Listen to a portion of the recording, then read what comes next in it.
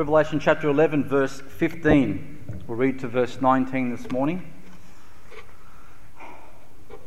And the seventh angel sounded, and there were great voices in heaven saying, The kingdoms of this world have become the kingdoms of our Lord and of his Christ, and he shall reign for ever and ever.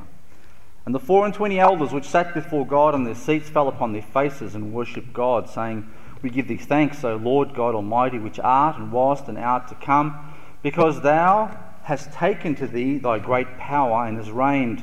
And the nations were angry, and thy wrath is come, and the time of the day that they should be judged, and that thou shouldest give reward unto thy servants the prophets, and to the saints, and them that fear thy name, small and great, and shouldest destroy them which destroy the earth. And the temple of God was opened in heaven, and there was seen in his temple the ark of his testament, and there were lightnings and voices and thunderings and an earthquake and great hail. Let's pray before we get into the message. Heavenly Father, we thank you once again for your precious word, and we thank you that we can look at it, learn about you and learn about ourselves as well and what you would have us to do. This morning we pray that your Spirit once again would be our teacher and our guide, for he is the author of your word, and we pray that you would use me for that purpose, Lord, that you would hide me behind your cross, but that Jesus would be lifted up in our sight. We thank you once again for this time. We pray that it be a glory and an honour to you in Jesus' name. Amen. Last week we spent some time comparing the days of Noah with the days of the end. And we looked at the similarities and we noticed that a lot of those similarities in Noah's days actually were already in our days. And 2 weeks ago, though, we looked at this portion of Scripture here, and we went through this already, and we saw that the blowing or the sounding of the final trumpet, which is the seventh trumpet, meant that the kingdoms of this world were now the kingdoms of Christ. You see, that's the game plan here. This is the purpose of this whole thing, is that Christ will one day return to the earth. By this stage, Satan's already been kicked out of heaven, and God is about to reclaim the earth for himself. You see, for long enough, the devil has been the god of this world, and too many people have followed him.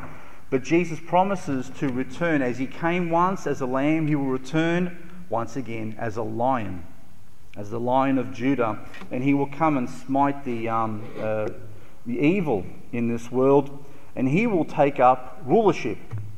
He will become the ruler, literally, in this world, and that's going to be a fantastic time. So we have that to look forward to. And this particular passage here says that at this time, that the seventh trumpet blowing meant that was about to occur or was occurring. But one thing we didn't look at was the very last verse in this passage. And that's verse 19. And the temple of God was opened in heaven, and there was seen in his temple the ark of his testament, and there were lightnings and voices and thunderings and an earthquake and great hail. I specifically did not go into this verse last time because I've got a whole sermon on this verse. Okay? Today is going to be a bit of toing and froing with Scripture because I want you to get an idea of how things are sort of planned out in the book of Revelation, and it's going to be a little bit heavy. I hope not going to be too heavy for you, and I hope the fumes aren't going to knock you out before the end of the sermon, but I'm sure they won't, and I'm sure you'll get a blessing from it as well. Now, has anyone ever heard the expression, and there were lightnings and voices and thunderings and an earthquake? Do you remember reading that previously? Because if you've been here through the whole series so far, you would have noticed it's repeated, and it'll be repeated again. It happens about 4 times in Scripture. 3 main times, and then 1 time at the beginning without the mention of the earthquake. But turn back with me now to chapter 4 in Revelation, as we see the first instance that this phrase or this grouping of words comes together. Now, just before we read that passage, just briefly, from chapters 1 to 3, Jesus is giving an address directly to the 7 churches in Asia. Do you remember all that? And he speaks to the church in Laodicea, he speaks to the church in Pergamon and Thyatira. And then straight into chapter 4, John then gets an invitation. John gets an invitation to go up to heaven, right? And let's read that. And this is where John begins to have his visions of heaven and the future. Chapter 4 verse 1 says, "After this I looked, and behold, a door was opened in heaven. And the first voice which I heard was as it were of a trumpet talking with me, which said, Come up hither, and I will show thee things which must be hereafter." That's the invitation John gets to go up to heaven. He went into heaven through a door. Okay? And he heard the voice saying, "Come up." He saw the door opened. The voice said, "Come up, I'm going to show you things which are about to take place." Verse 2, and then he says, "And immediately I was in the Spirit, and behold, a throne was set in heaven, and one sat on the throne. And he that sat was to look upon like a jasper and a sardine stone. And there was a rainbow round about the throne in sight like unto an emerald. And round about the throne were 24 seats, and upon the seats I saw 24 elders sitting, clothed in white raiment, and they had on their heads crowns of gold. And out of the throne proceeded lightnings and thunderings and voices. And there were 7 lamps of fire burning before the throne, which are the 7 spirits of God." Now, John gives us a wonderful picture of what God's throne is like, and he likens it to the jewels. That's the best he can come up with, and the colours and the rainbow that's around the throne. And then he, after this picture of beauty that he gives us, he then says that from the throne emanates lightnings and thunders. Beautiful, but almost scary. There is immense power coming from the throne, and there were voices coming from there as well. But there's something missing here, isn't there? There's something missing in this particular passage to the one we read in Revelation chapter 11. What is it? There's no earthquake.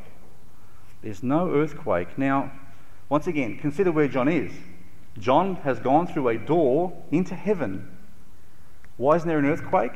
Well, the definition of an earthquake is that it has to be where? On the earth. Okay, it's not a heaven quake, it's an earthquake. So there's no earthquake up there in heaven, but the point is that there's tremendous power, tremendous authority coming from God's throne. And there's no hail up there either, no hail in heaven. So the point that John wants to give us here is a picture of God's throne, and it's from the perspective of heaven, not on the earth. Have you ever watched a lightning storm at night? Have you ever been in the middle of a lightning storm? And sometimes you may even have your curtains drawn, and you'll see the light actually come through the curtain. It's a scary thing, isn't it? When lightning strikes very close. But then what are you waiting for? Yeah, the thunder, right? And sometimes the thunder is more scary than the lightning. The lightning can do the most harm, but the thunder is a thing that shakes you on the inside and shakes the house. So John is telling us this is the feeling that he had before God's throne. It's a scary feeling. It was absolutely beautiful, but to be in the middle of it, to be that close to it, was almost scary. It was scary. And John is saying that there is so much power and authority emanating from God's throne that you don't want to mess with him. That he is the one who is in control. There is no one who is even close to his power, his justice, and his strength.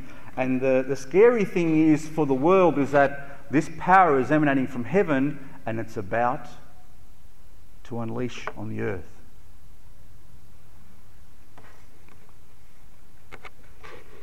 The other interesting point in this particular verse that we read, verse 19 of chapter 11, is it mentions that the temple of God in heaven was opened. The temple of God in heaven was open, and there was seen in the temple the Ark of the Testament. That's strange, isn't it? The Ark is an earthly box that was made. And you wonder, how does it fit together? Why? By the seventh trumpet, Notice we've gone through 7 trumpets, and we went through what before that? 7 what? Seals. So there were 7 seals and 7 trumpets. And by the 7th trumpet, the heaven is opened. Not because John's in heaven, but it's seen from the earth. Because he says, and it was seen, and there was seen. So this is almost a picture that people are able to get on the earth about what's happening in heaven. And by the 7th trumpet, from the viewpoint of the earth and its inhabitants, the temple of God is opened and they see the ark of His testament in it. Now we'll talk about the ark a little bit later on. Okay, I want to pay specific attention to that later on. But I want to ask you this morning, I want you to think about, why would God's temple be opened?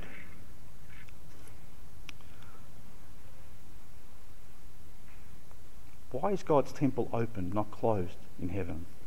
Well, do you remember what Christ did when He died on the cross? When Christ died on the cross,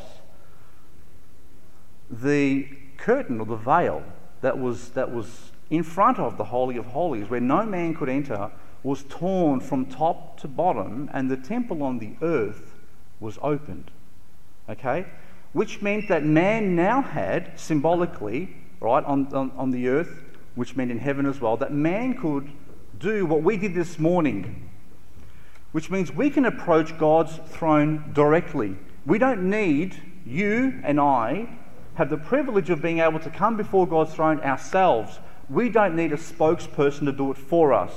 We don't need a high priest or a priest to go in front of God and say, this is our request on behalf of Frank, because he is somehow more worthy to stand before the throne. The Bible says that veil was torn from top to bottom. The sacrifice had been made for all time, and our high priest was now who? Jesus. Jesus became our high priest, and He becomes my, for want of a better word, ticket or opportunity to go before God's throne, because He now washes me in His blood and makes me worthy to go in and stand before God Himself and make requests. So Jesus opened the temple in earth and in heaven, okay? But there's something a little bit different with this thing over here. There are two reasons a door can be left open. One is that someone has gone in, correct? The other is that someone has just left. And if you look at it in context of this particular passage, okay, it becomes clear that someone has just left the building and is on his way down to the earth. My point on this is that I believe, and once again, this is my interpretation, this is what I read, is that from the passage that Christ has left His throne and is about to come to the earth to execute judgment on it. Turn with me to chapter 6. We'll look at the 6th seal here.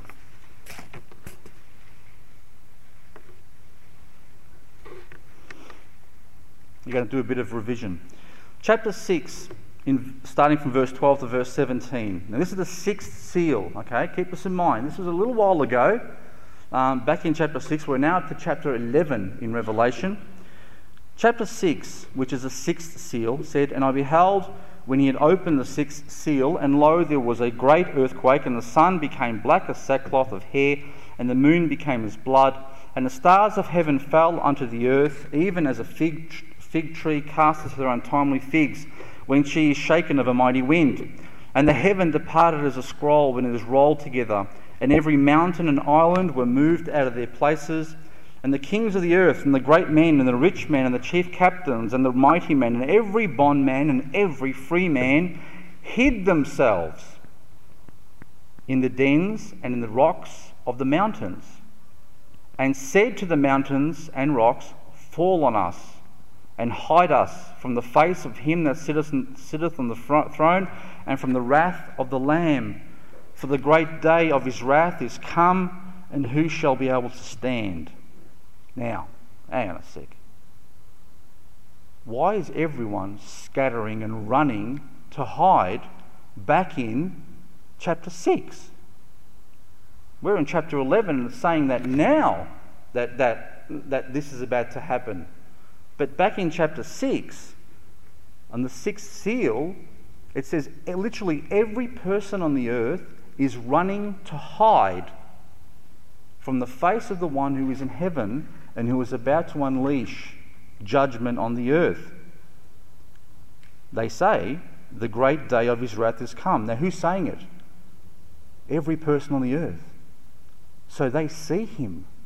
At this particular point, people are scattering and running and trying to hide themselves and almost are happy to be buried by the rocks, to be buried alive, because they are afraid of what they're seeing up in heaven and what's about to be unleashed on them.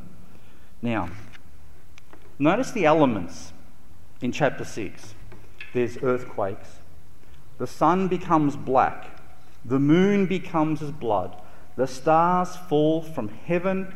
The heavens are rolled up, which is an amazing verse in itself. The heavens are rolled up like a scroll.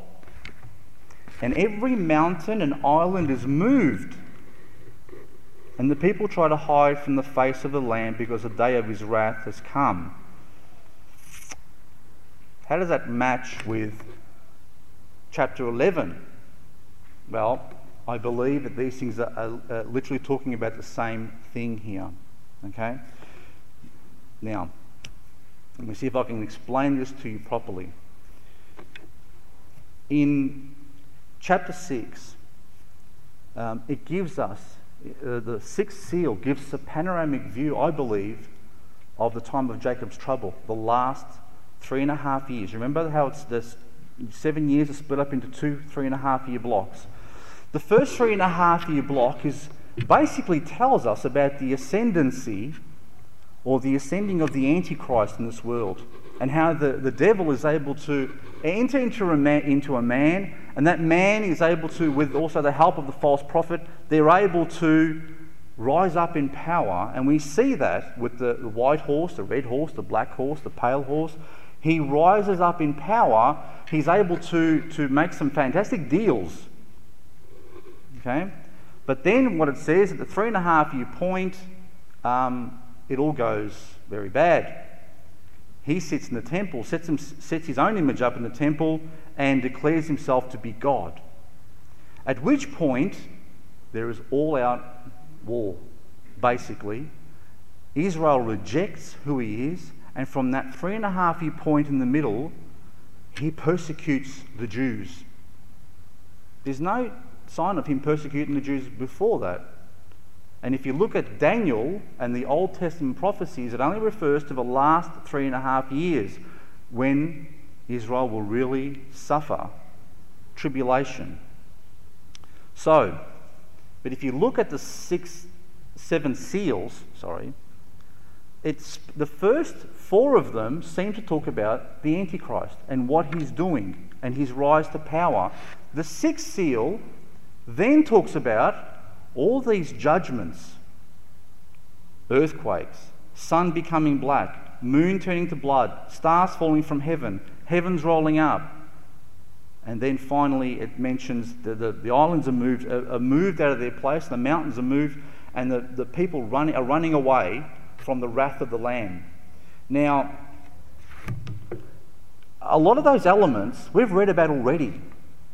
Do you remember? Do you remember the sermons about the sea turning into blood? Do you remember where the moon gets darkened and the sun gets darkened? Well, that's already starting to happen, and it's already happening in the 7 trumpets. We haven't reached the 7 vials yet, because if we reach the 7 vials will tell us the conclusion of all those things. So what I believe the 6th seal is all about is a panoramic view of what's the basic elements that are going to happen on the last 3.5 years. Okay? They're all God's. God starts pouring out his judgment after the Antichrist sets himself up as God. And that's when God starts judging the world. In Revelation chapter 11, verse 18, it says, "And the nations were angry, and thy wrath is come. And the time of the dead, that they should be judged, and thou shouldest give thy reward unto thy servants, the prophets, and to the saints, and them that fear thy name, small and great, and shouldest destroy them which destroy the earth." Well, in Revelation 11:18, it's the final trumpet. And it coincides with the sixth seal, the end of the sixth seal, when Christ will return. Now, keep this in mind. How many days did it take God to create the world? Yes. I thought I'd trapped someone there. It was 6 days, not 7. Okay. What did God do on the last day? He rested. Okay. Now, I think, okay, that God doesn't spend the whole seventh seal in war. I believe that the beginning of the seventh seal, the beginning of the seventh trumpet, the beginning of the seventh that's it, game over. It's a bit like what God started at the beginning, how he created the world. He's creating it new again. Okay, let's read a little bit more. Let's go for a bit of a sneak preview. Turn forward to chapter 16. Revelation chapter 16. We're going to look at the last bowl of God's judgment on the earth.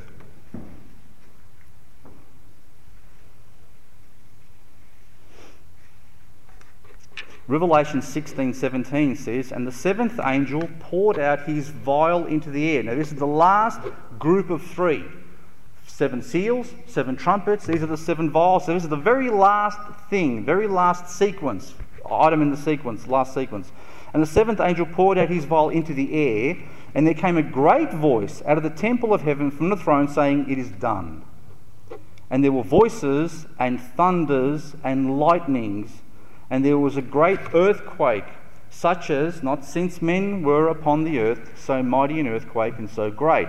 And the great city," that's Jerusalem, "was divided into 3 parts, and the cities of the nations fell. And great Babylon came in remembrance before God to give unto her the cup of the wine of the fierceness of his wrath. And every island fled away, and the mountains were not found." Remember reading that somewhere else before. And there fell upon men a great hail out of heaven, every stone about the weight of a talent. And men blasphemed God because of the plague of the hail, for the plague thereof was exceeding great. If there were hails that big, what would you be doing? You'd be running to hide. And you'd be hiding, guess where? Under rocks. Because you'd need some heavy duty protection from those things. So hang on a sec. The 7th vial is now saying it's done. The 7th vial is telling us that's when the judgment is coming. But this is chapter 16, and we heard in chapter 11 that it was done. And the 6th seal, men were running away from the wrath of the Lamb which was on his throne. So, okay. 6 seals, okay? Or seven seals, 7 trumpets, 7 vials. Do you understand?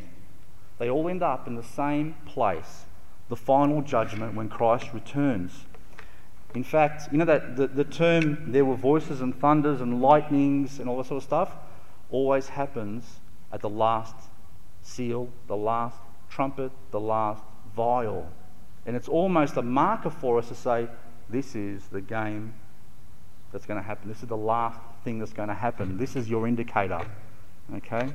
Now, let me just give you a word of warning. I don't know that there are too many who would agree with me. A lot of theologians believe that these 7 things all happen one after the other. So the first 7 things happen. Then when they're finished, the second 7 things happen. When they're finished, the third 7 things happen. I don't see that. I'm happy to be proven wrong. I see that there is a link between the end of each of those Some would agree with me, many would not. Okay, so I'm giving you my perspective on what I'm reading, but I have to give you my perspective, because if I gave you someone else's perspective, I wouldn't be telling you what I believe. Okay, just to let you know. Go back to chapter 8, verse 1.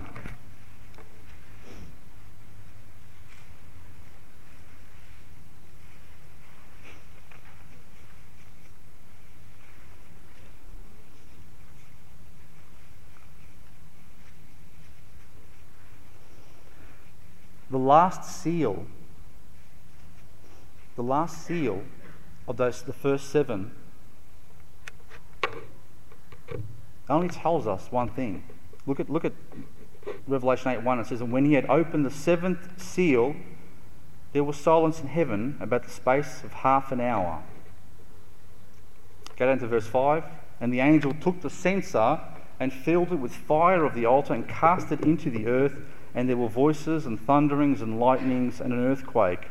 Why would there be, if this is the 7th seal, why is there half an hour of silence in heaven? I think it's interesting, don't you? I mean, by all intents and purposes, whenever you read something in heaven, there's plenty of stuff going on. And there's always something being said. It's a very talkative sort of place and worshipful place. You've got the elders worshipping God and calling him thou art, God Almighty, and they're praising God. You've got the angels doing that. You've got a lot of stuff happening all the time. But then all of a sudden, you get in the 7th seal, you get silence in heaven for half an hour, which is an amazing thing. Silence in heaven, the praise stops. And I haven't heard anyone actually give an explanation really for that half an hour.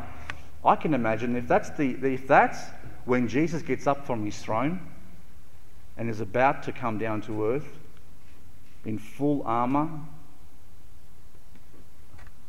there'd be quiet. That's the picture I get from this thing. Every time you hit the last thing, that's it. It's all over. So the term voices and thunderings and lightnings and earthquake is used with reference to the 7th seal, the 7th trumpet, and the 7th vial. In a sense, it becomes a marker for us that the judgment from God's throne, his awesome power has caused this to occur.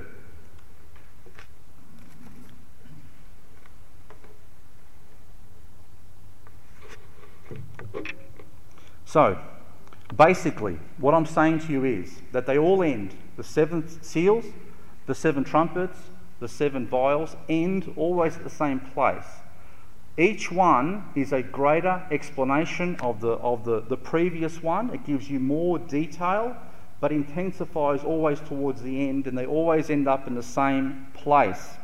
There is what some would call recapitulation in terms of it goes back, but it only goes back from the 6th seal onwards. It doesn't go back to the first horseman, the second horseman, all that sort of stuff.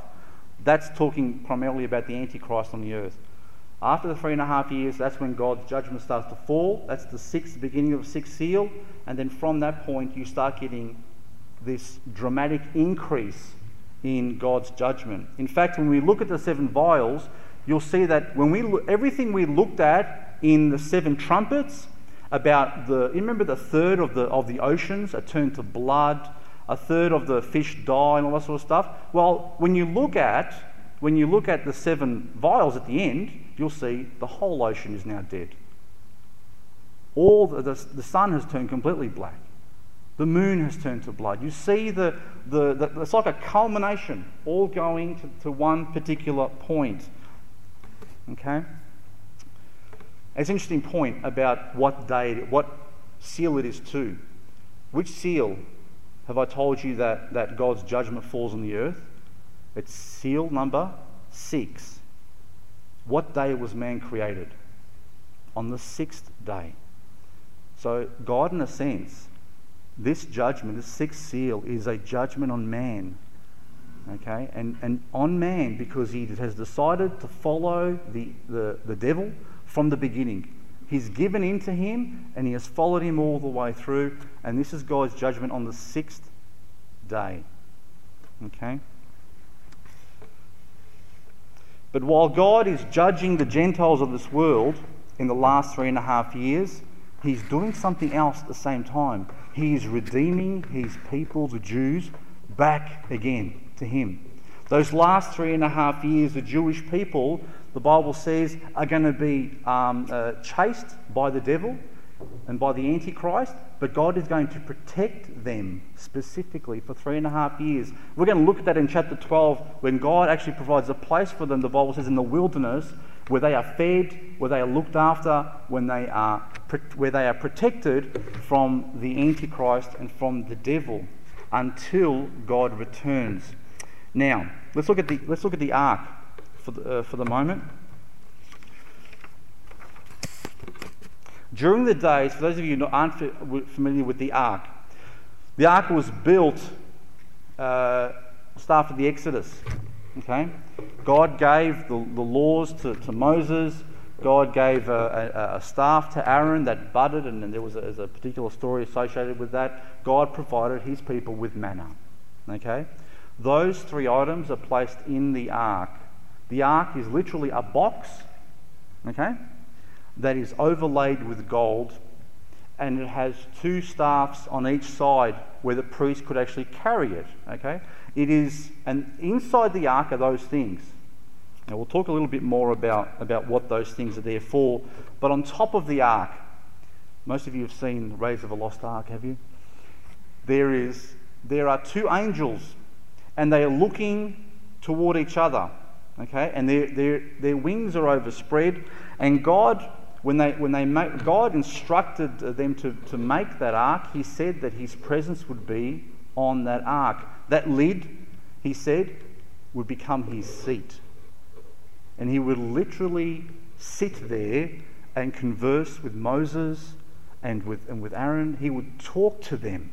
They could talk to him, and on that seat, once a year, the priest would kill a lamb and would pour the blood on that seat, the overlaid gold seat, and I'll tell you a bit more about that in a second. Okay, so in the Old Testament though, the Jews had their tabernacle when they were moving around from place to place, when they didn't have a temple, and then when they finally had a temple, when they had the tabernacle and when they had a temple, the ark was placed in the central position, the holiest place. Okay? And in that ark, that was a sign to them of God's presence to them. Now, in the tribulation period, we know that the Antichrist will allow the Jews to do what? To rebuild the temple again. Is there any mention of an ark? No, because the ark is lost. No one knows where the ark is today. No one has any clue about where the ark is. Oh, there's plenty of ideas and stuff like that, but no one has seen the ark. So they build the temple without that ark in it anymore. Now, there are 5 names for the ark in Scripture. 5 different names. You know, Jesus has many names. There's about 200 of them. The ark has 5 names. We're going to go through those 5 names now, and it's going to tell us a bit about what the ark is there for. Turn to Exodus chapter 25, verse 22.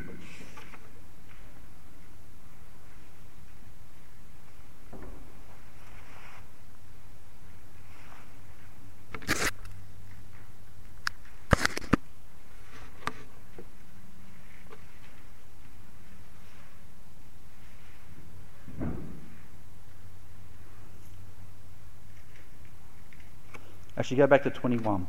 Exodus chapter 25, verse 21 says, "And thou shalt put the mercy seat above upon the ark, and in the ark thou shalt put the testimony that I shall give thee, and there I will meet with thee, and I will commune with thee from above the mercy seat, from between the 2 cherubims which are upon the ark of the testimony, of all things which I will give thee in commandment unto the children of Israel." What does it call the ark there?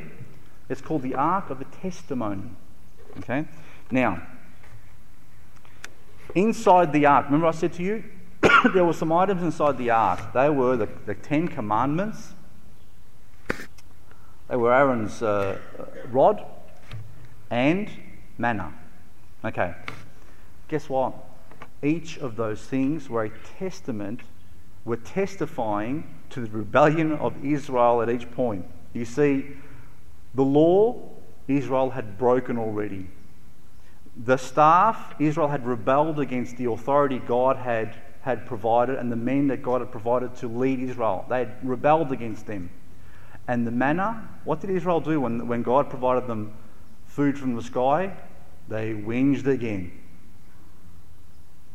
So at every point, what's testifying in that ark is the sinfulness of mankind.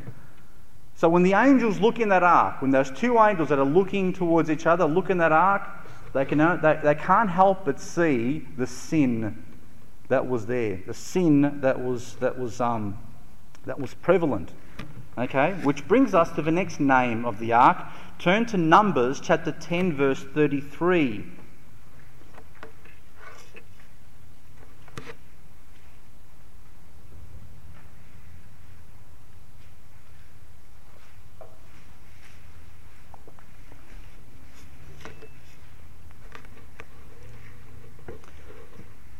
Numbers 10, verse 33. And they departed from the mount of the Lord 3 days' journey, and the ark of the covenant, okay, you've got that in your Bible, of the Lord went before them in the 3 days' journey to search out a resting place for them. This is called the Ark of the Covenant. What is a covenant? A covenant is basically an agreement, a pact, a pledge between two parties about something. The closest thing we probably have to a covenant is something like marriage, where a pledge is made, a promise is made, a commitment is made, rings are exchanged, which are a sign of that covenant, that promise. Now, what promise does the ark speak about? What covenant is there? Well, when you have your Bibles in front of you, it's split up into two parts. What are those two parts? Old and New Testament, okay? Another way of saying Old and New Covenant. The covenant, the main covenant in the Old Testament was the covenant that God made with man or through Moses about the law. Okay, there are other agreements that God made with Abraham and with David as well. But basically, the covenant this ark testified to was the agreement that God made with man, that he would provide man his laws, that man would follow those laws. If he followed those laws, man had life. If he didn't follow those laws, there was death. Okay? That was the agreement. But there was something else in that agreement. In that, God made the top of that ark to be a mercy seat. Well, mercy doesn't speak of judgment, does it? Mercy speaks of letting the judgment pass. So the blood that they would scatter on that mercy seat would be payment to God, would be payment for the sins of the people, and God would overlook those sins for a year at a time. Okay? And that was done by the high priest in those days. The blood of an innocent lamb was shed upon the mercy seat, and as God looked upon the mercy seat, he saw that blood covered the sin. It didn't take it away. It didn't remove the sin. It covered it, so the sin couldn't be seen. And God allowed the judgment to pass. Do you remember when Israel was being saved from Egypt, what God asked them to do? He asked them to put blood of a lamb upon the doorposts of their home. And that was a sign when the last plague, the 10th plague, was the angel of death going through Egypt, killing the firstborn. The sign was to the angel of death that when he saw the blood on that door, that he was to pass by that house. He wasn't to go in. And in that way, the children of Israel were spared from the slaughter, but the children of the Egyptians weren't. That's how Pharaoh lost his own first son. Okay? So that once again becomes a picture, and this ark again is a picture of the blood covering the sin. Now that is a picture of who? Of Christ's blood that was shed on the cross for us, and we'll talk a bit about that in a second. So that's the second one. The covenant that God made with man then was, yes, I've got laws that you need to follow, and if you follow them, you will have life, and if you don't, you will have death. You will reap the consequences of that. And the testimony in the ark is that you are all sinners, but there is a provision I've made for you that will give you mercy. That's the covenant that God made with man. Now, let's go to the next one. 1 Samuel chapter 3, verse 3.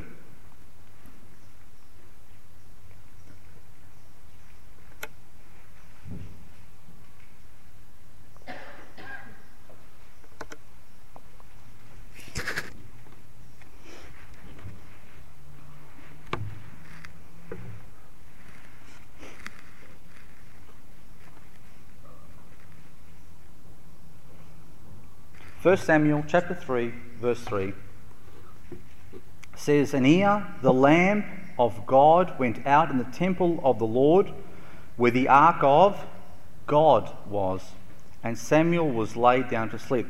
The next name that the ark is given is called the Ark of God. God's presence was with the ark.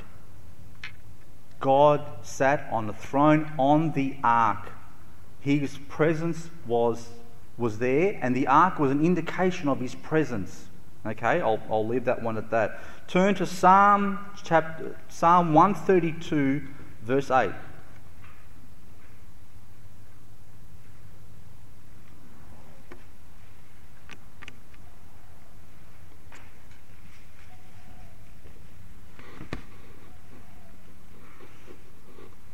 Psalm 132, verse 8.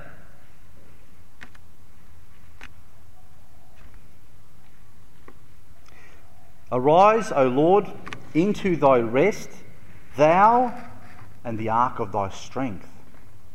The ark of thy strength is the next name it's given. And do you know what Israel did when they were going into battle with the ark? They'd bring it with them. They'd bring it with them because the ark was not only God's presence, it was God's power. And through the power of not the ark itself, but the power of God's presence with the ark, gave them victory over their enemies. In fact, we read a passage, I think it was a while ago, when the Philistines managed to get a hold of the ark, and they brought it to their own temple, to their own god. I'm not sure you pronounce his name. It's Dagon, Dagon or Dagon, and they put it before their god as a token of their service to him, and the next morning they came in and Dagon had fallen flat on his face. God's presence and power was with the ark, and it was a sign of God's strength. So God is seated on his throne. So we have the ark of what was it?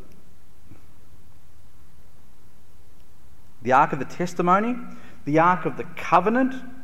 We had the ark of God and the ark of his strength. And finally, 2 Chronicles chapter 35, verse 3.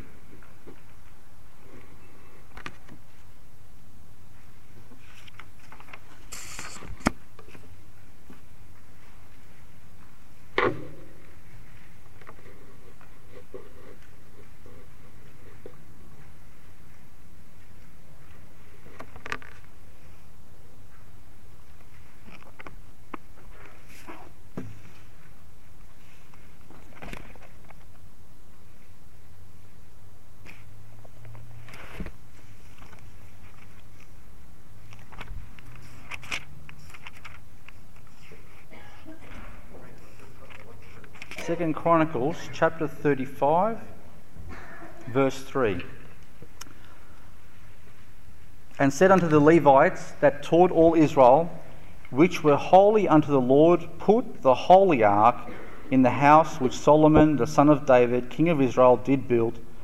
It shall not be a burden upon your shoulders. Serve now the Lord your God and his people Israel." The ark the Holy Ark.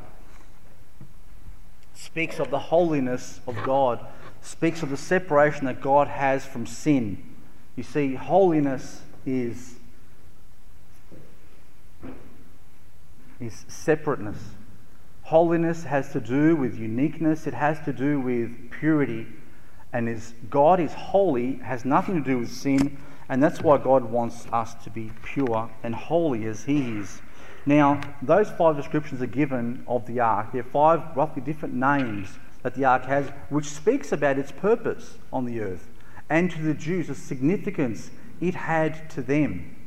But the ark, if you can imagine, if the Jews are able to see the temple of heaven opened, and he who is about to come down and rescue them, they see the ark of God sitting in the temple in heaven, what does that tell them? It tells them that the one who is identified with that thing of their past. See, that's the ark of the covenant is the holiest, most identifiable Jewish religious item there is. It's the most recognizable one too. The Jews immediately would recognize that thing as, that's our ark. And it's sitting in a temple up there, and he who is about to come down to the earth is about to save us.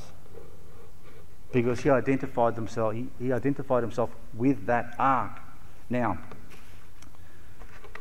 Jesus' return would herald the Jews' long desire throughout the ages that their Messiah would come and rescue them once and for all. That they would no longer be under the bondage of the heathen, of the Gentiles. He was about to save them. They knew now who his name was. That it'd be Jesus. See, they've rejected him now, haven't they? But there's going to come a time when they will accept him as their Saviour, and they will look forward to him coming back. Turn to one last passage, Zechariah chapter 12, verse 9, as we see what God will do in the last day.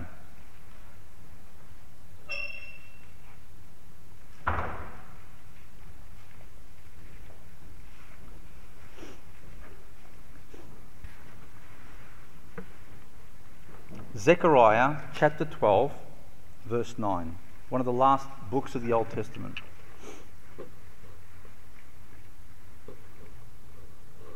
Now listen carefully. And it shall come to pass in that day that I will seek to destroy all the nations that come against Jerusalem. And I will pour upon the house of David and upon the inhabitants of Jerusalem the spirit of grace and of supplications, and they shall look upon me, whom they have pierced, and they shall mourn for him, as one mourneth for his only son, and shall be in bitterness for him, as one that is in bitterness for his firstborn. They'll realise who is coming to rescue them, and they will weep, because they had rejected the King of Kings and the Lord of Lords. They had rejected him the first time. They will see the marks on his hands and his feet. They will know who the Messiah is, and they will weep and mourn. It's an incredible verse, this one here, because if you look at it, God is speaking, right? And he says, I will pour upon the house of David and upon the inhabitants of Jerusalem the spirit of grace and supplications. And then it says, and they shall look upon me. Well, hang on, they're going to look upon God, and they're going to start weeping, and then it says they will mourn for him, as one mourns for an only son. God will one day come and restore the Jews back into fellowship, back, regrafted back into the vine, which is Jesus Christ. And that's going to be a glorious day. And we look in chapter 12, as we look at chapter 12 next week in Revelation, we see the glorification of Israel. We see the woman in resplendent glory up in heaven. And we're going to look at that next week, because Israel has been redeemed, and Israel will finally be with her Lord and Saviour. They will worship God, they will be saved, and we will be united with them. Okay, what's our challenge today? Well, think about the ark. The ark proved that the Israelites were sinners, because the testament was inside the ark that they broke God's commandments and God's authority and God's provision every time. They rebelled against God's provision, they rebelled against his authority, and they broke his laws. Well, guess what, people? We've done exactly the same our whole lives. Every person in this world has broken God's laws, has rebelled against his authority over their lives, and hasn't cared about the provision that he's given them. The Bible says that God is merciful and provides for the good and the evil. He causes it to rain on everyone. He provides the most evil person with the food that he needs, the air to breathe, the very life that person has. God provides that. God is a merciful God, and he's a patient God, because he wants people to accept the new covenant. And the new covenant is that God does not require us to kill bulls and goats and lambs and shed blood and all that sort of stuff. God has shed the blood of his only Son for our sake. And that blood doesn't just last 1 year and has to be repeated over and over again. When Jesus said it is done on the cross, it was done once and for all. One time for every one of us. Now the Bible says, by faith in what Jesus did and who he is, a man is justified before God. That blood cleanses us from every sin and stain once for all time. We then get adopted into God's family once you put your faith in Jesus Christ. And you will have the ability to follow God's laws, because they are built inside you. It becomes then a desire to fulfill those laws. They become natural to you, because we learn to love as God loved us.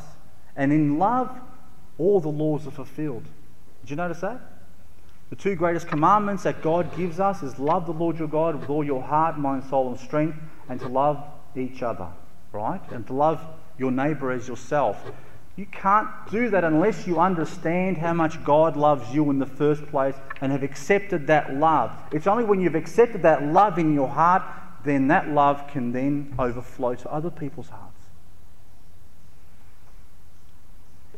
God has provided a new agreement, a new way, and we are fortunate as Gentiles to be now brought in. You see, Israel was disobedient, and God allowed their disobedience to be an opportunity to bring in the Gentile nations as well. God knew they were going to rebel and not accept the Saviour. He knew it from the beginning, but it was his provision for us. God is still on his throne. God is the ruler of this universe. There is nothing that anyone can do to take that away from him. That's our foundation.